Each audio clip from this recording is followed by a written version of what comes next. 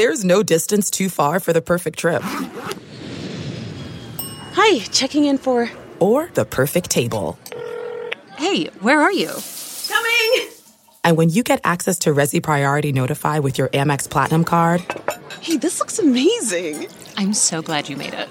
And travel benefits at fine hotels and resorts booked through Amex Travel, it's worth the trip. That's the powerful backing of American Express. Terms apply. Learn more at americanexpress.com/withAmex.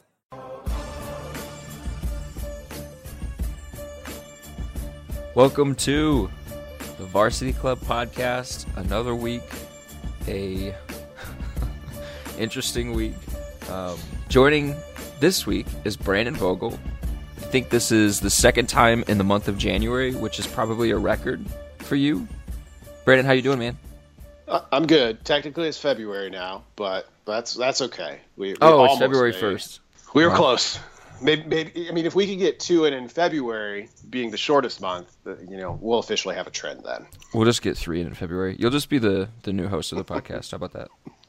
Just take a thing off my plate and let you handle all of it.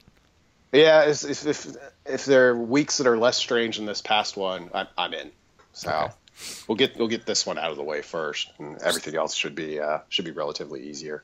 So let's talk about this week, because we could talk about like the squatting workout video that the Husker football Twitter account just tweeted, because Zach Duval's beard in that video is at like epic levels. So we could talk about that, but we should probably talk about what happened with Nebraska's athletic director. So like for backstory and anybody who has been under a rock, like late Monday night, early Tuesday morning, a bunch of Reddit and Twitter and social media stuff started. Like, I don't want to call it like reports. There's just a lot of noise that stuff was going wrong with Bill Moos, and that there was tension between him and his bosses, Ronnie Green and Hank Bounds, university chancellor and president, and that potentially like he was going to be maybe losing some of his duties as the athletic director, or potentially on thin ice. I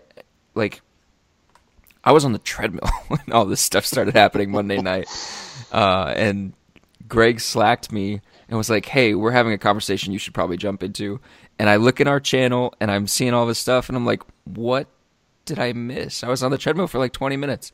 I guess your initial reaction, whether it be Monday night or Tuesday morning when you started hearing it, well, it would have been Monday night, when you started really seeing all this stuff, kind of what thoughts were going through your head?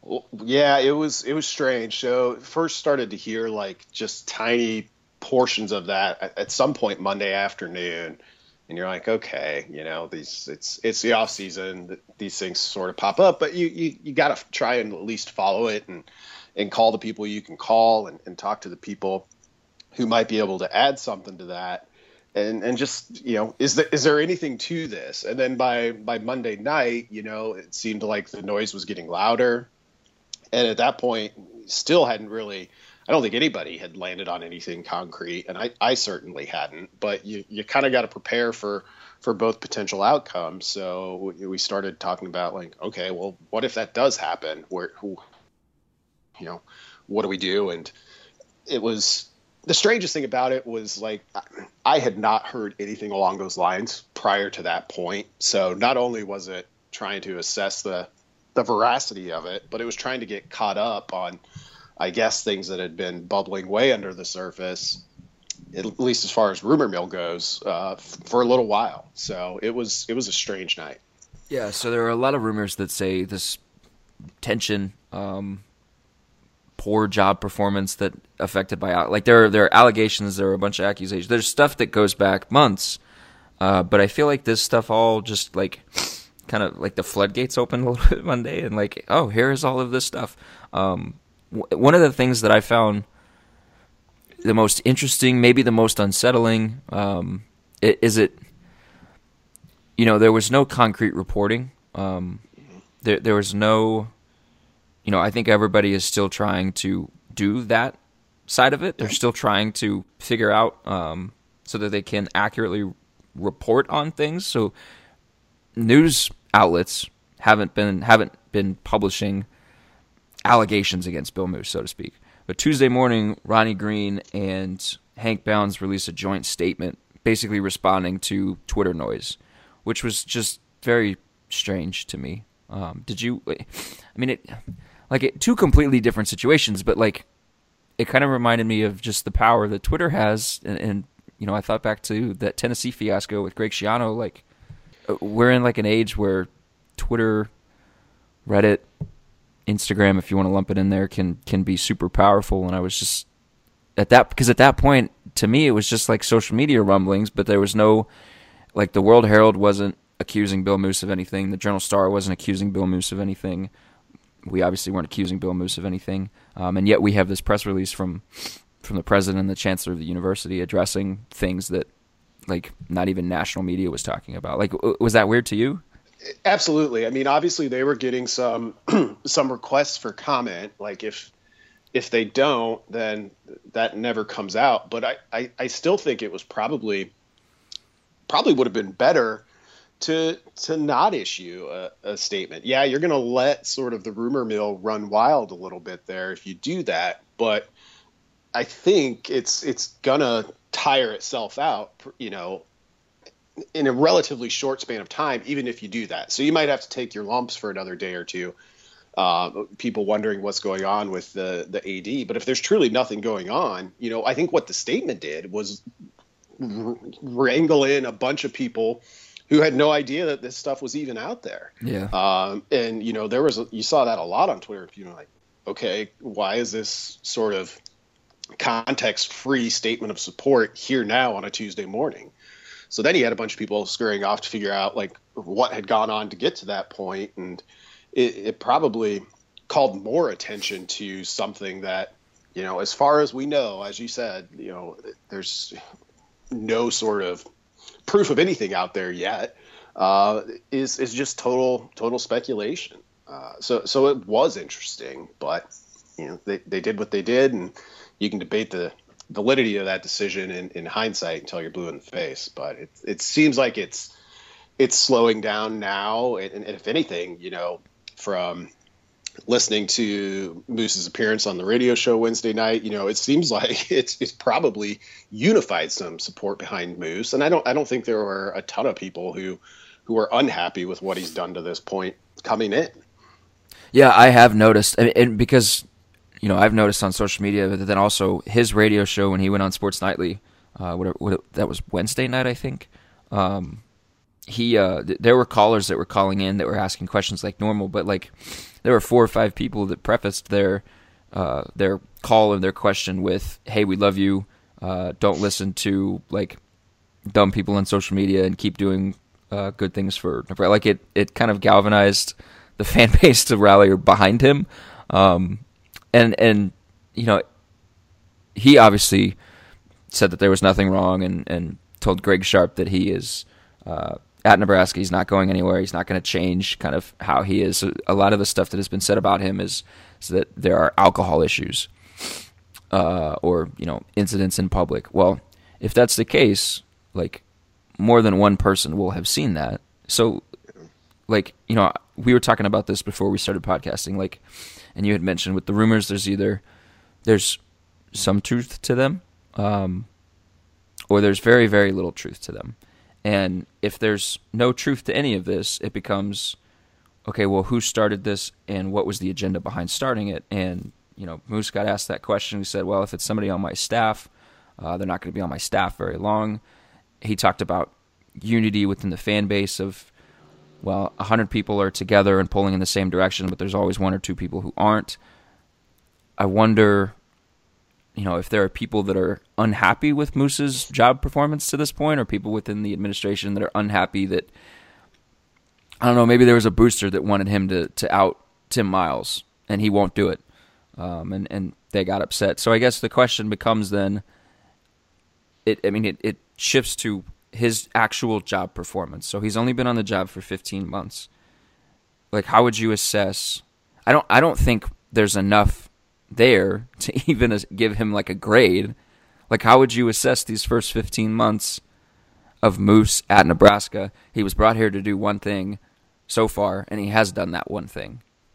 Yeah, it's definitely incomplete at this point. Yeah, so he helped land Frost. Like, and to what degree he was the key ingredient in that, I don't know. We know that Frost would not be here if Sean Eichhorst were still in place. Like, I can say that with 100% confidence. But was it just him being gone, or was it something Moose brought to the table that added a little bit to that? I think it probably did. And, as for something or other, I can't remember what, I was looking back at sort of the day Frost was hired for something I was researching. And, he mentioned in there that it was like a week before he took the job that he officially decided. So, it wasn't a slam dunk that he was going to come back. And I think you do have to kind of put that in Moose's column. Matt Davison, who's longtime friends of Scott Frost, was instrumental in helping getting that there too. And that's kind of the biggest thing. Beyond that, you've got the decision to give Miles a 1-year extension last year, which is probably the most interesting Moose sort of action that we've had to this point. And then he made changes with men's golf and men's tennis, and those teams are just getting started back up. We'll see if that turns out to be the right move or not. So there's just not a lot to go on to say even, he's doing a great job or he's doing a poor job, which made all of this coming up now all the stranger. Although we do know that, basketball is kind of on the horizon. Whether it becomes obvious to retain Tim Miles at the end of the year, because whether it becomes obvious not to, something has to happen because he only has 3 years on his contract.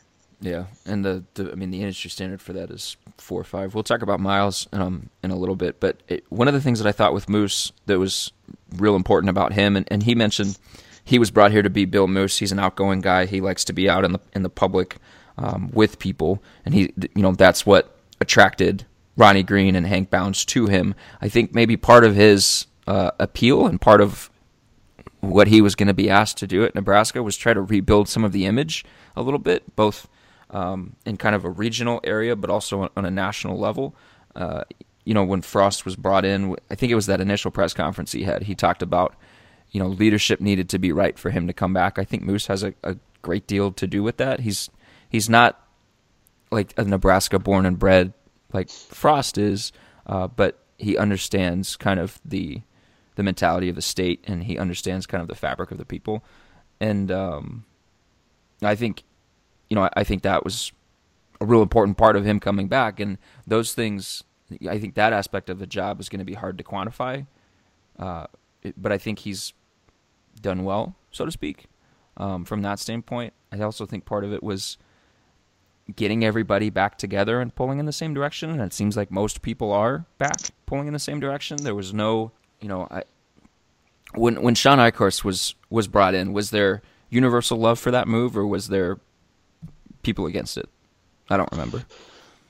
Yeah, I think there was people were open to it. He was not a name that I think most Nebraska fans just recognized immediately. So he kind of had the Barry Alvarez stamp of approval, which still carries some weight in Nebraska.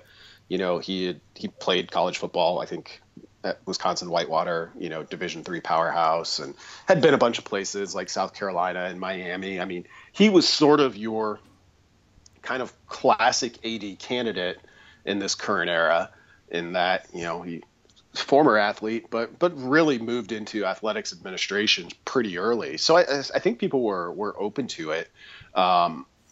You get into it a couple of weeks, and you just saw right away that Moose's sort of personality and mindset was much more similar to what I would call typically Nebraskan than Sean Eichhorst was.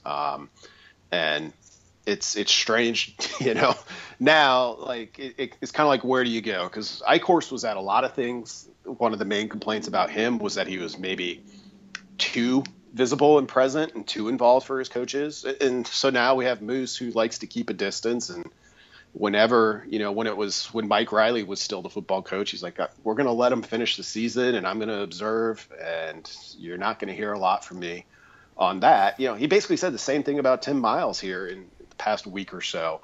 So I don't know. It's just a high profile position. You're in charge of the thing that a lot of people in this state care the most about, Nebraska athletics.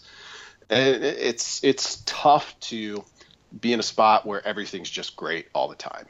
It's a hard job, and they get paid well to do it. But I think you just kind of look at the past two, and you're like, yeah, there's always kind of something out there that could be better. Sure.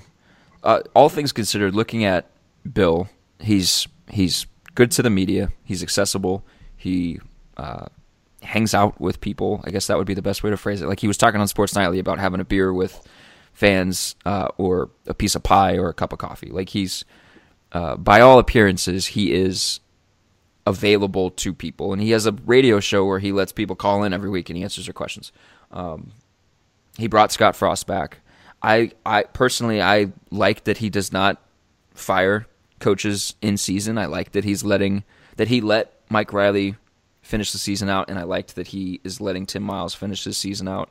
I think that's just, if you've got an expectation for a team and they lose their coach, like, I just don't think that that's the right way to hit your expectations. But when you look at Moose, everything, the whole package, we've seen him for 15 months now. You've been able to watch what he's done. Is he good for Nebraska athletics? I think I would say yes at this point, and like I said, there's so much that's still to come. I mean, everyone's very optimistic about the direction of the football program, and I think that's all justified. Like, I'm in the same spot. Like, I think they're going to win soon, and I think they're going to win pretty big not long after that. I really do. Now, you never know what sort of tiny little things can come along and change that, but that's how that part of it looks. With basketball, we'll see. Last year's decision was really interesting, and probably pretty smart on Bill Moose's end to give the 1-year extension. Like, how that looks. He spent his entire life in this industry, and it's not even really a half vote of confidence. It's just kind of checking the box that you have to check, and it's set up kind of a make or break season for Tim Miles. I mean, I don't think it's to say anything else would be to be consciously avoiding the truth on that. You wonder a little bit, or at least I wonder, like, Moose had all the leverage in that situation. Nebraska just missed the tournament last year. You could have, I guess, decided to make a change right then. It would have been a very bold move. Or you can offer the 1-year extension, and Miles' recourse is to say no, I'm going to look for another job, or to take it. And he knew he had his best team coming back in at least 5-6 seasons. So it was kind of a tough spot for Miles. I mean, that's, when you look at it from almost a year removed now, it seems like a pretty savvy bit of negotiating on Moose's part. And now, he has a probably even bigger decision on the future of the basketball program. I think he made it easier on himself this season with a 1-year extension, and by him I mean Moose, in the sense that not committing to Tim long term. Basically, he told him, you have to make the NCAA tournament. You have to build off of this past season, and if you don't, there are consequences for not hitting that. And he said on Sports Nightly the other night, he talked about the coach. He loves the coaches, but they know their expectations, and I think he said those goals are realistic, and that was like directly talking about Tim Miles. Like, I think it was, you make the NCAA tournament or you're not coming back. And even then, if they're just skating into the NCAA tournament as a 12 seed, a 13 seed, like, you got to win a game at that point. And I think, I don't know how you feel about this, but I don't think Isaac Copeland getting hurt and missing the rest of the season, I don't think that changes the expectations for Tim Miles at all. I think Moose is still going to say, you got to make the NCAA tournament.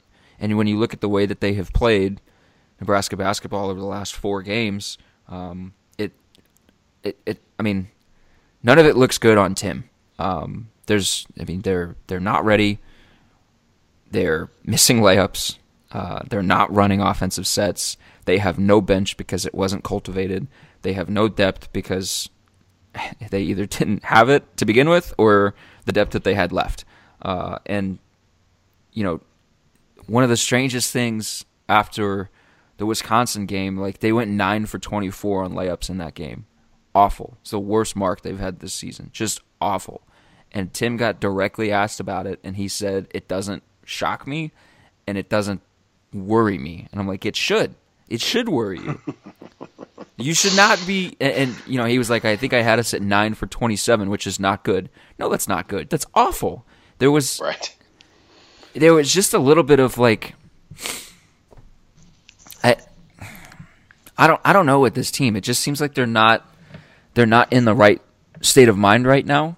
And I'm getting to the point where how much of that comes back to, well, what are they doing in practice? What are they hearing from Miles? What's happening in the locker room before games? What's happening in the locker room at halftime? Like, why is this team that is so talented now for 4 or 5 games just have no confidence in its ability to do anything on a basketball court?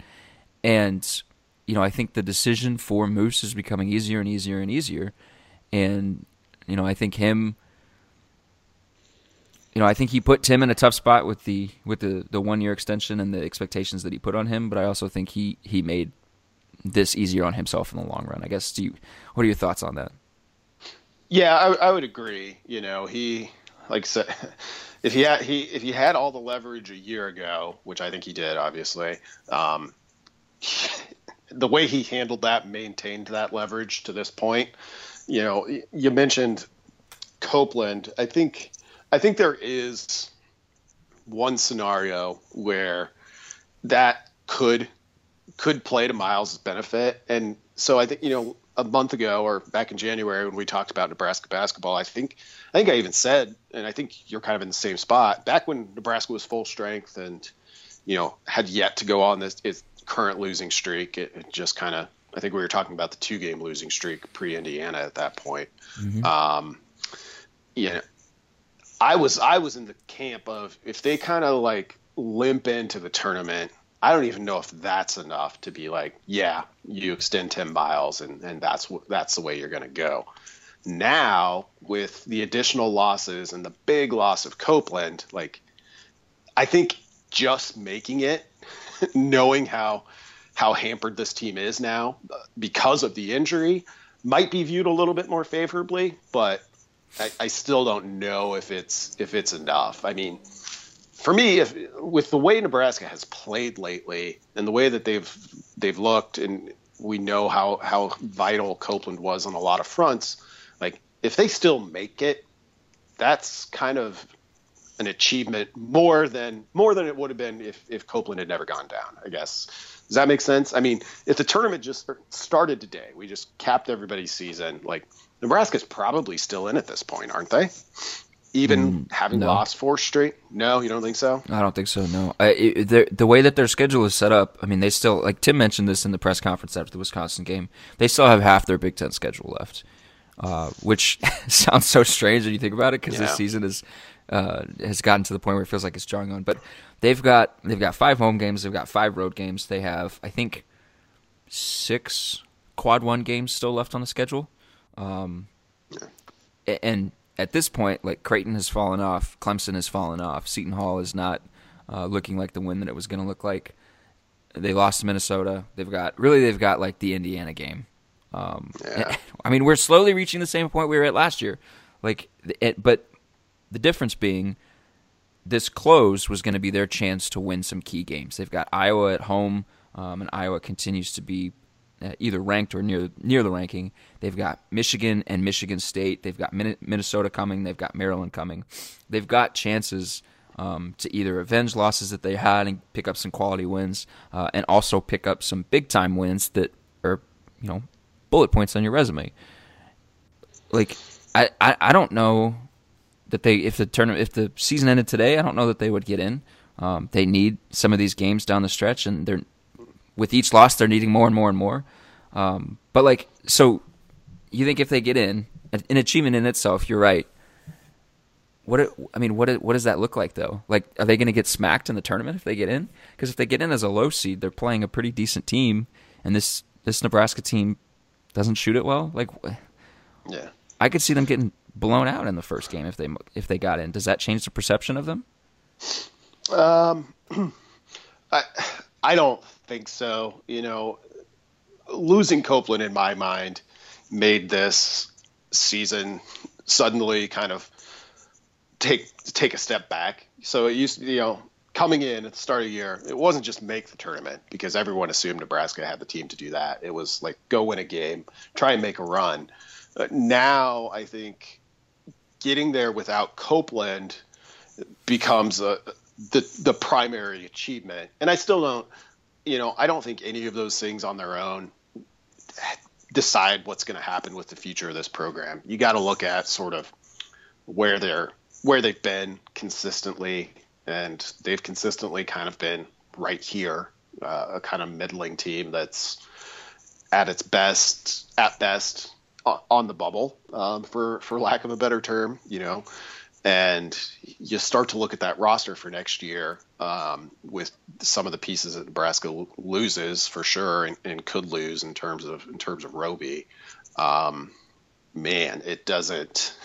I mean, not to start thinking 2019-20 basketball season just yet, but even if Miles were to come back, like, man, there's a lot of work to do on that roster, and I know there's some promising recruits, but so I think that all factors in much more than like, does Nebraska make it, and how did they play in however many games they were to get in the tournament? Because you get in, one game, like if you just shoot well, who knows? You could be a 12 seed and knock off a 5. So that's all small sample size stuff. I guess the big picture for me is that the Miles era really feels a lot like the Pelini era to me on a couple of fronts. Now they're different personalities, but both pretty, I would say, well liked by the majority of Nebraska fans.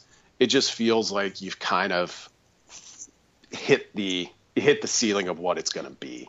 And that's never a fun realization to come to. But I think when you're thinking big picture as an AD, that's how you kind of gotta make those decisions, and they're tough ones to make.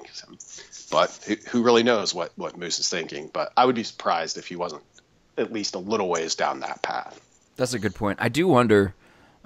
We had a question in our mailbag a couple weeks ago that was like, is this the best that it's going to get for Nebraska? I think you and I both agreed that no, they should be able to get more.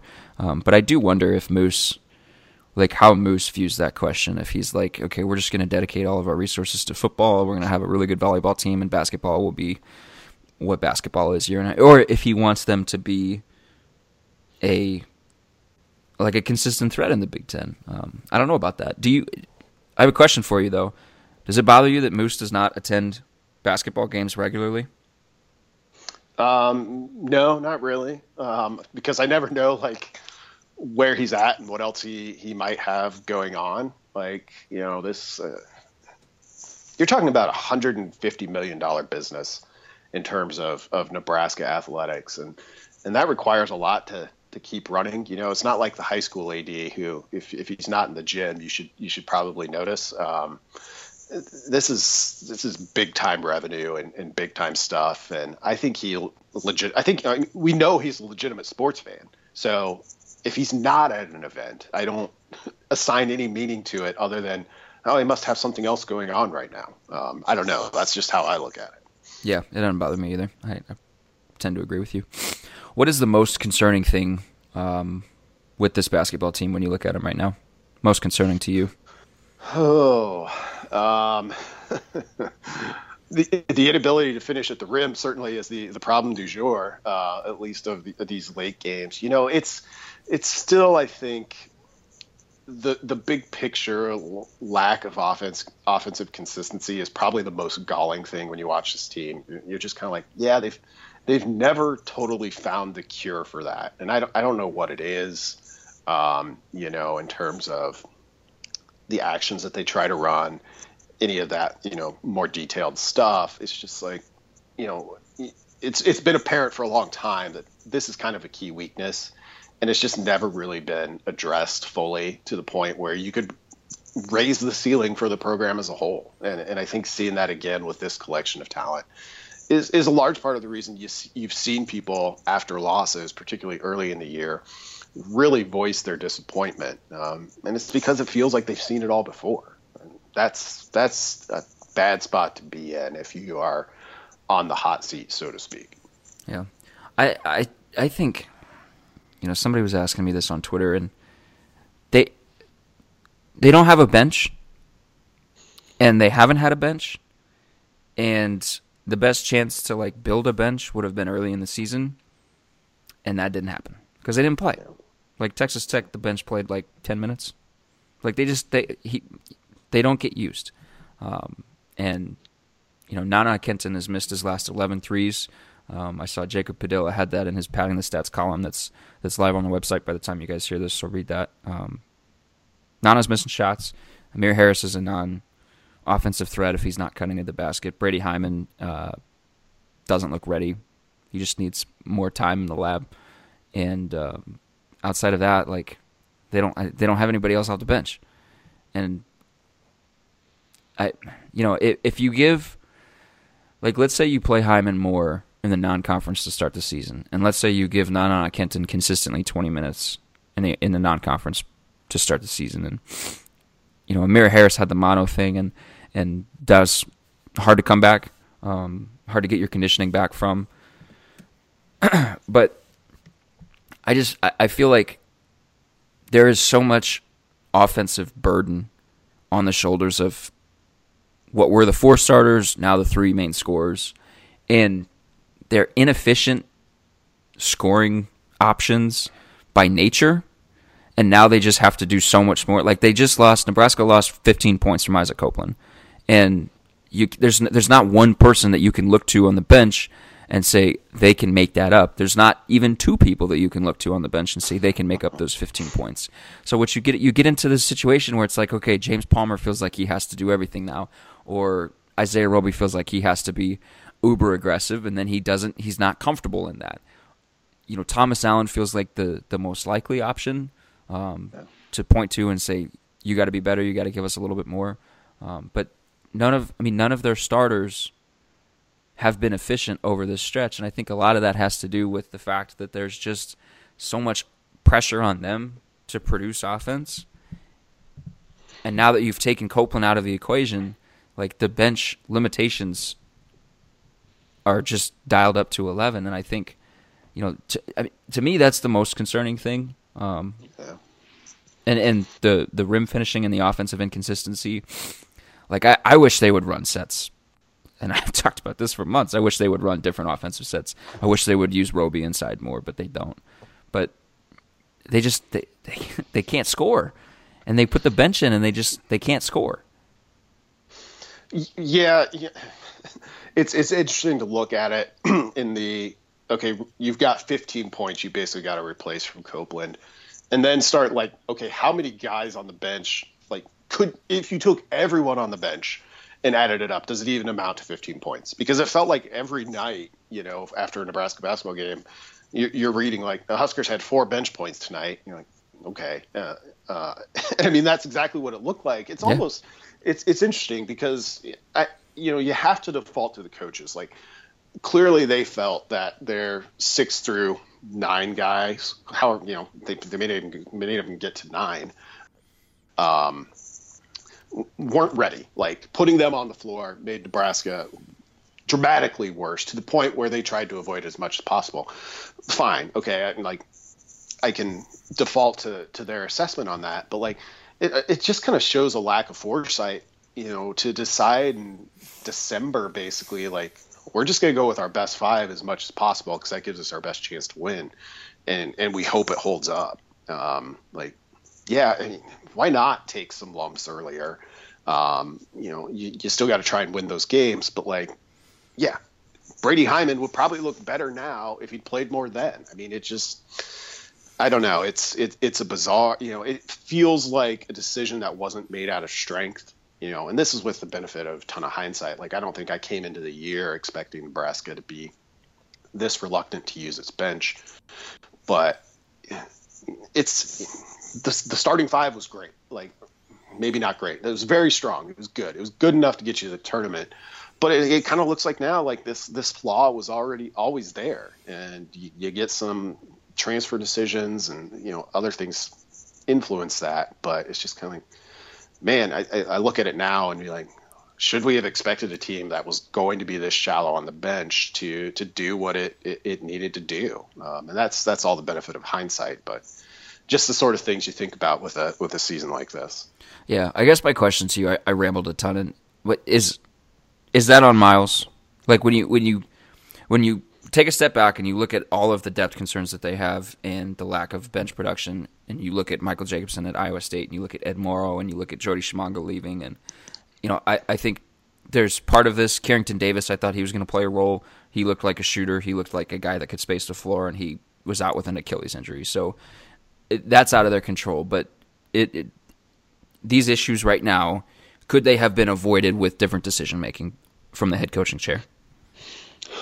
Some of it. I mean, you have to kind of account for being in like the high times of a transfer age. Like there's, some guys are just going to go, and there's nothing you can do. But Nebraska had such a rash of them that you look at it and think, well, at some point, like the bill is going to come due for all of that.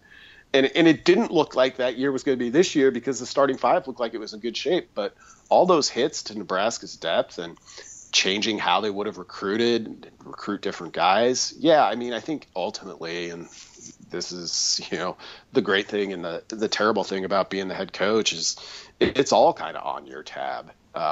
So, yeah, I think so. If Miles was concerned about his depth and the bench production coming into the year, I mean, I feel like he made some references to it about kind of not knowing what their best groups were yet, as we were getting ready to start the season. Like he didn't really indicate it, and maybe there was a good reason for that, to kind of know that you're going to need a little bit of luck health-wise and, luck within games just in terms of how they're called to be as good as you possibly can be. That's not a great feeling on the eve of a make-or-break season. No, it's not. Brandon, what's your gut tell you the way the season finishes? Does Nebraska make it to the tournament? And what happens with Tim? I thought there was a chance that maybe losing Copeland, for as bad as it was on a number of fronts, could galvanize them a little bit. It didn't totally look that way against Wisconsin, although I felt like they played pretty hard. And with the rest of the schedule coming up, it's going to be pretty tough. I think Nebraska's probably going to continue to fade. I'd be surprised if they made the tournament. And I think in that scenario, they make a change at the end of the year. What about you? I'm pretty much right there with you. I think I said, because somebody asked us on this week's mailbag, like, what is the record going to be for the last 10 games? They've got 5 at home. They've got 5 on the road. I think they go 3-7. Yeah. So that's unfortunate, and I don't like rooting against. I'm not rooting against the kids, and I don't like saying that they're going to fail. I think it sucks that an injury derails a promising season, because at the beginning of it and even in the middle of it, this was still a promising season. I still thought that they had round of 32, Sweet 16 potential. I thought they could win 2 games in the tournament, but now I think mentally, I think they're just not in the right space, and I think ultimately the way that they look down the stretch is going to influence Moose's decision on whether he brings back Miles, and I don't think he's going to come back with a good answer for Tim. So just for the sake of discussion, if that comes to pass, if Nebraska is in the market for a new men's basketball coach, I'm not interested in necessarily names at this point, but what type of coach do you think is interested in that job, and what type of coach do you think the program needs? Are they better off going sort of the young up-and-comer route, or do you think there's a established coach out there who would see Nebraska's facilities, see the fan support, and be interested? I think everybody likes Kelvin Sampson at Houston. Does he leave Houston for Nebraska?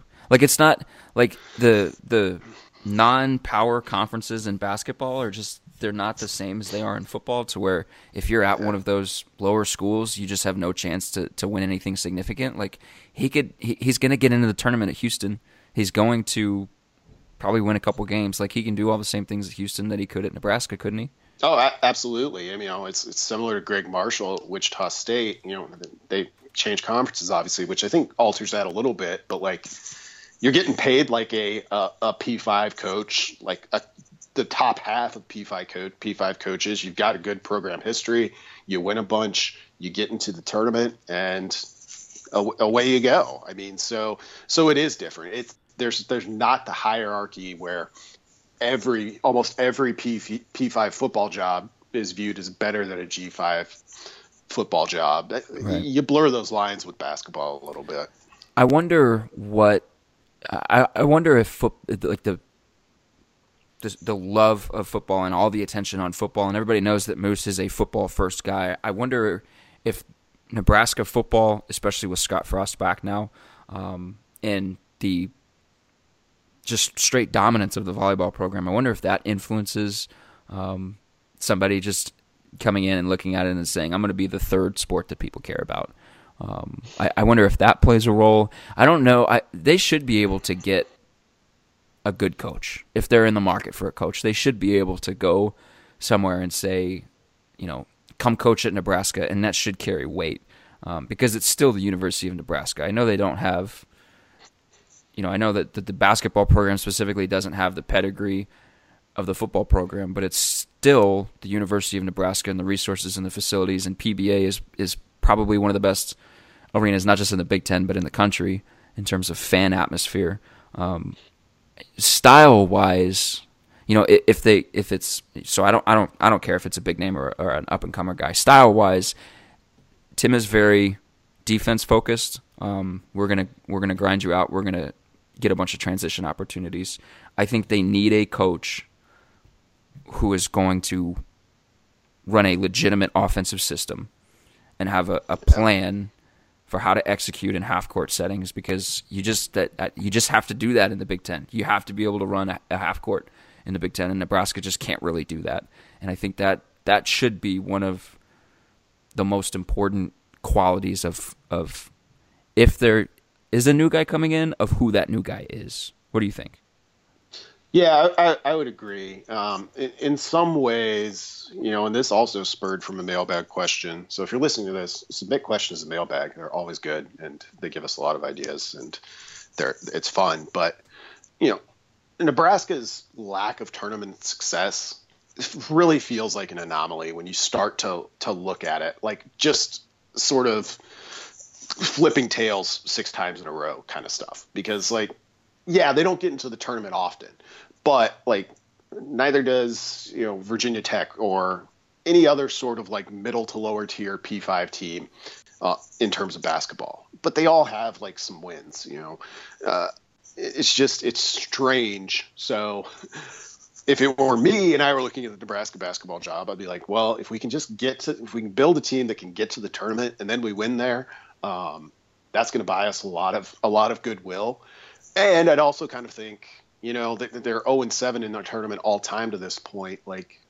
That's got to even out over a long enough span. If you're just an average team, you should probably be about 500, which is, what sort of lower tier teams are in power conferences like Washington State. They're all about 500 in the tournament. You're not going to be Duke. You're not going to be even the tier below Duke, Kansas, Kentucky, etc. But you can be a reliable tournament team, and when you put your best teams together, maybe you can make a run. That's the great thing about college basketball is all of a sudden you'll wake up one day and South Carolina will be in the Final Four, and you'll be like, how did we get here? Well, South Carolina made some good hires, and basketball is such a lower barrier because there's fewer players. If you're a good recruiter, you can give yourself a chance pretty quickly. Yeah, you just need 1 or 2 guys and some strong roster building around them. Unfortunately, Nebraska has 1 or 2 guys that they don't have strong roster building, unfortunately. I love that you put Kansas at a tier below Duke. Kansas fans are losing their minds now if they're listening to this. No, that's not what I meant. I would put them in the same tier. No, you can't take it back now. You said it. Well, I was trying to. I'm like, so what is like tier 2 in basketball? Is Syracuse tier 2? I don't know. That's a good question. So who's in tier 1? You've got Duke, North Carolina, Michigan Kansas, State, Kentucky. Izzo's Michigan State for sure. I mean, I know Judd Heathcote had Michigan State might actually be like the top of tier 2. So would that be that would be the tier 2 then? I think it might be. It's not one of the first 4 or 5 names you reel off the top of your head when you think about basketball powers, but their actual success probably puts them closer than most people would give them credit for, and that feels like top of tier 2 to me. Oh, that makes sense. I put Louisville in there too, probably tier 2. Yeah, that's a good one. One last basketball question: how quickly do you think a new coach at Nebraska, if that happens, has to turn things around? Because I look at it and I'm like, if you go up and comer, you're probably looking at like another 4 years before you can like really. And when you look at what would potentially be lost off that roster, you're not looking at a quick turnaround, I don't think. I think it all depends on. I don't think it depends on wins and losses. I think it all depends on what does the team look like on the floor. Because like, and you said this earlier, like everybody, they just see the same things. And the fan base was getting upset with losses early in the season because they felt like they were seeing the same things. I feel like if you've got a new coach in here who's running some different stuff, who's actually running an offensive system, who maybe is utilizing his players' strengths and weaknesses in the right spots, and you go on the road and you're competitive, if you can rebound well, I think it just the team play looks better than it has looked. I think you've already bought yourself some time. I think anybody you bring in, you're going to say like, we need 3 years. Like I like Donovan Williams and I like Akola Rop, and Gervais Green is probably one of the better. Well, he is one of the better JUCO prospects in the country. So they've got talent coming in. Whether that talent stays, if they make a change, I don't know. But they've got talent coming in. But I just think, any change you make, like you're looking at 3 years probably. Yeah. But I feel like the perception has so much to do with that. Like if the team just looks better, if the style of basketball is more visually appealing to this fan base, if you're not having 6, 7, 8 minute scoring droughts every other game, like I think that whoever that coach may be, they're going to have some money in the bank to work with, I think. Yeah, I think you're right, and that might even incentivize it a little bit more to go with somebody who might be a little bit more willing to push the envelope in terms of style. And I don't know, who that person is right now off the top of my head, but Dwayne Wade. I think that would be pushing the envelope in a different way. It'd be interesting. But, I think you do need to do something a little bit different at Nebraska. And we talk about that all the time with football programs, and Nebraska is fortunate not to be in that spot where it's one where it's like, there were so many challenges here for you that you've got to do something a little outside the box. I think basketball might be. So we'll see. It'll be an interesting month. We'll see. Yeah, it will for sure be an interesting month. There are some chances left on the schedule for Nebraska to really turn this around, and there are also some opportunities for things to somehow get even worse. So we'll see. Brandon, thanks for joining the podcast. We will bring you back. You have another 2 times scheduled in the month of February. So all right. I look forward to it. Cool. Thanks for coming on and talking. Thanks, guys, for listening. We will be back next week with another podcast. We'll have coverage throughout the weekend. Men's and women's basketball. Baseball is starting up. Kyle Cardell is covering baseball for us this season, so he'll have some stuff on that. And then, obviously, football, we'll probably have some football stuff to talk about next week, I think. On, like, the 6th, I think we'll have a couple things to talk about. So keep it with Hail Varsity, and we'll keep you covered. Thanks, guys.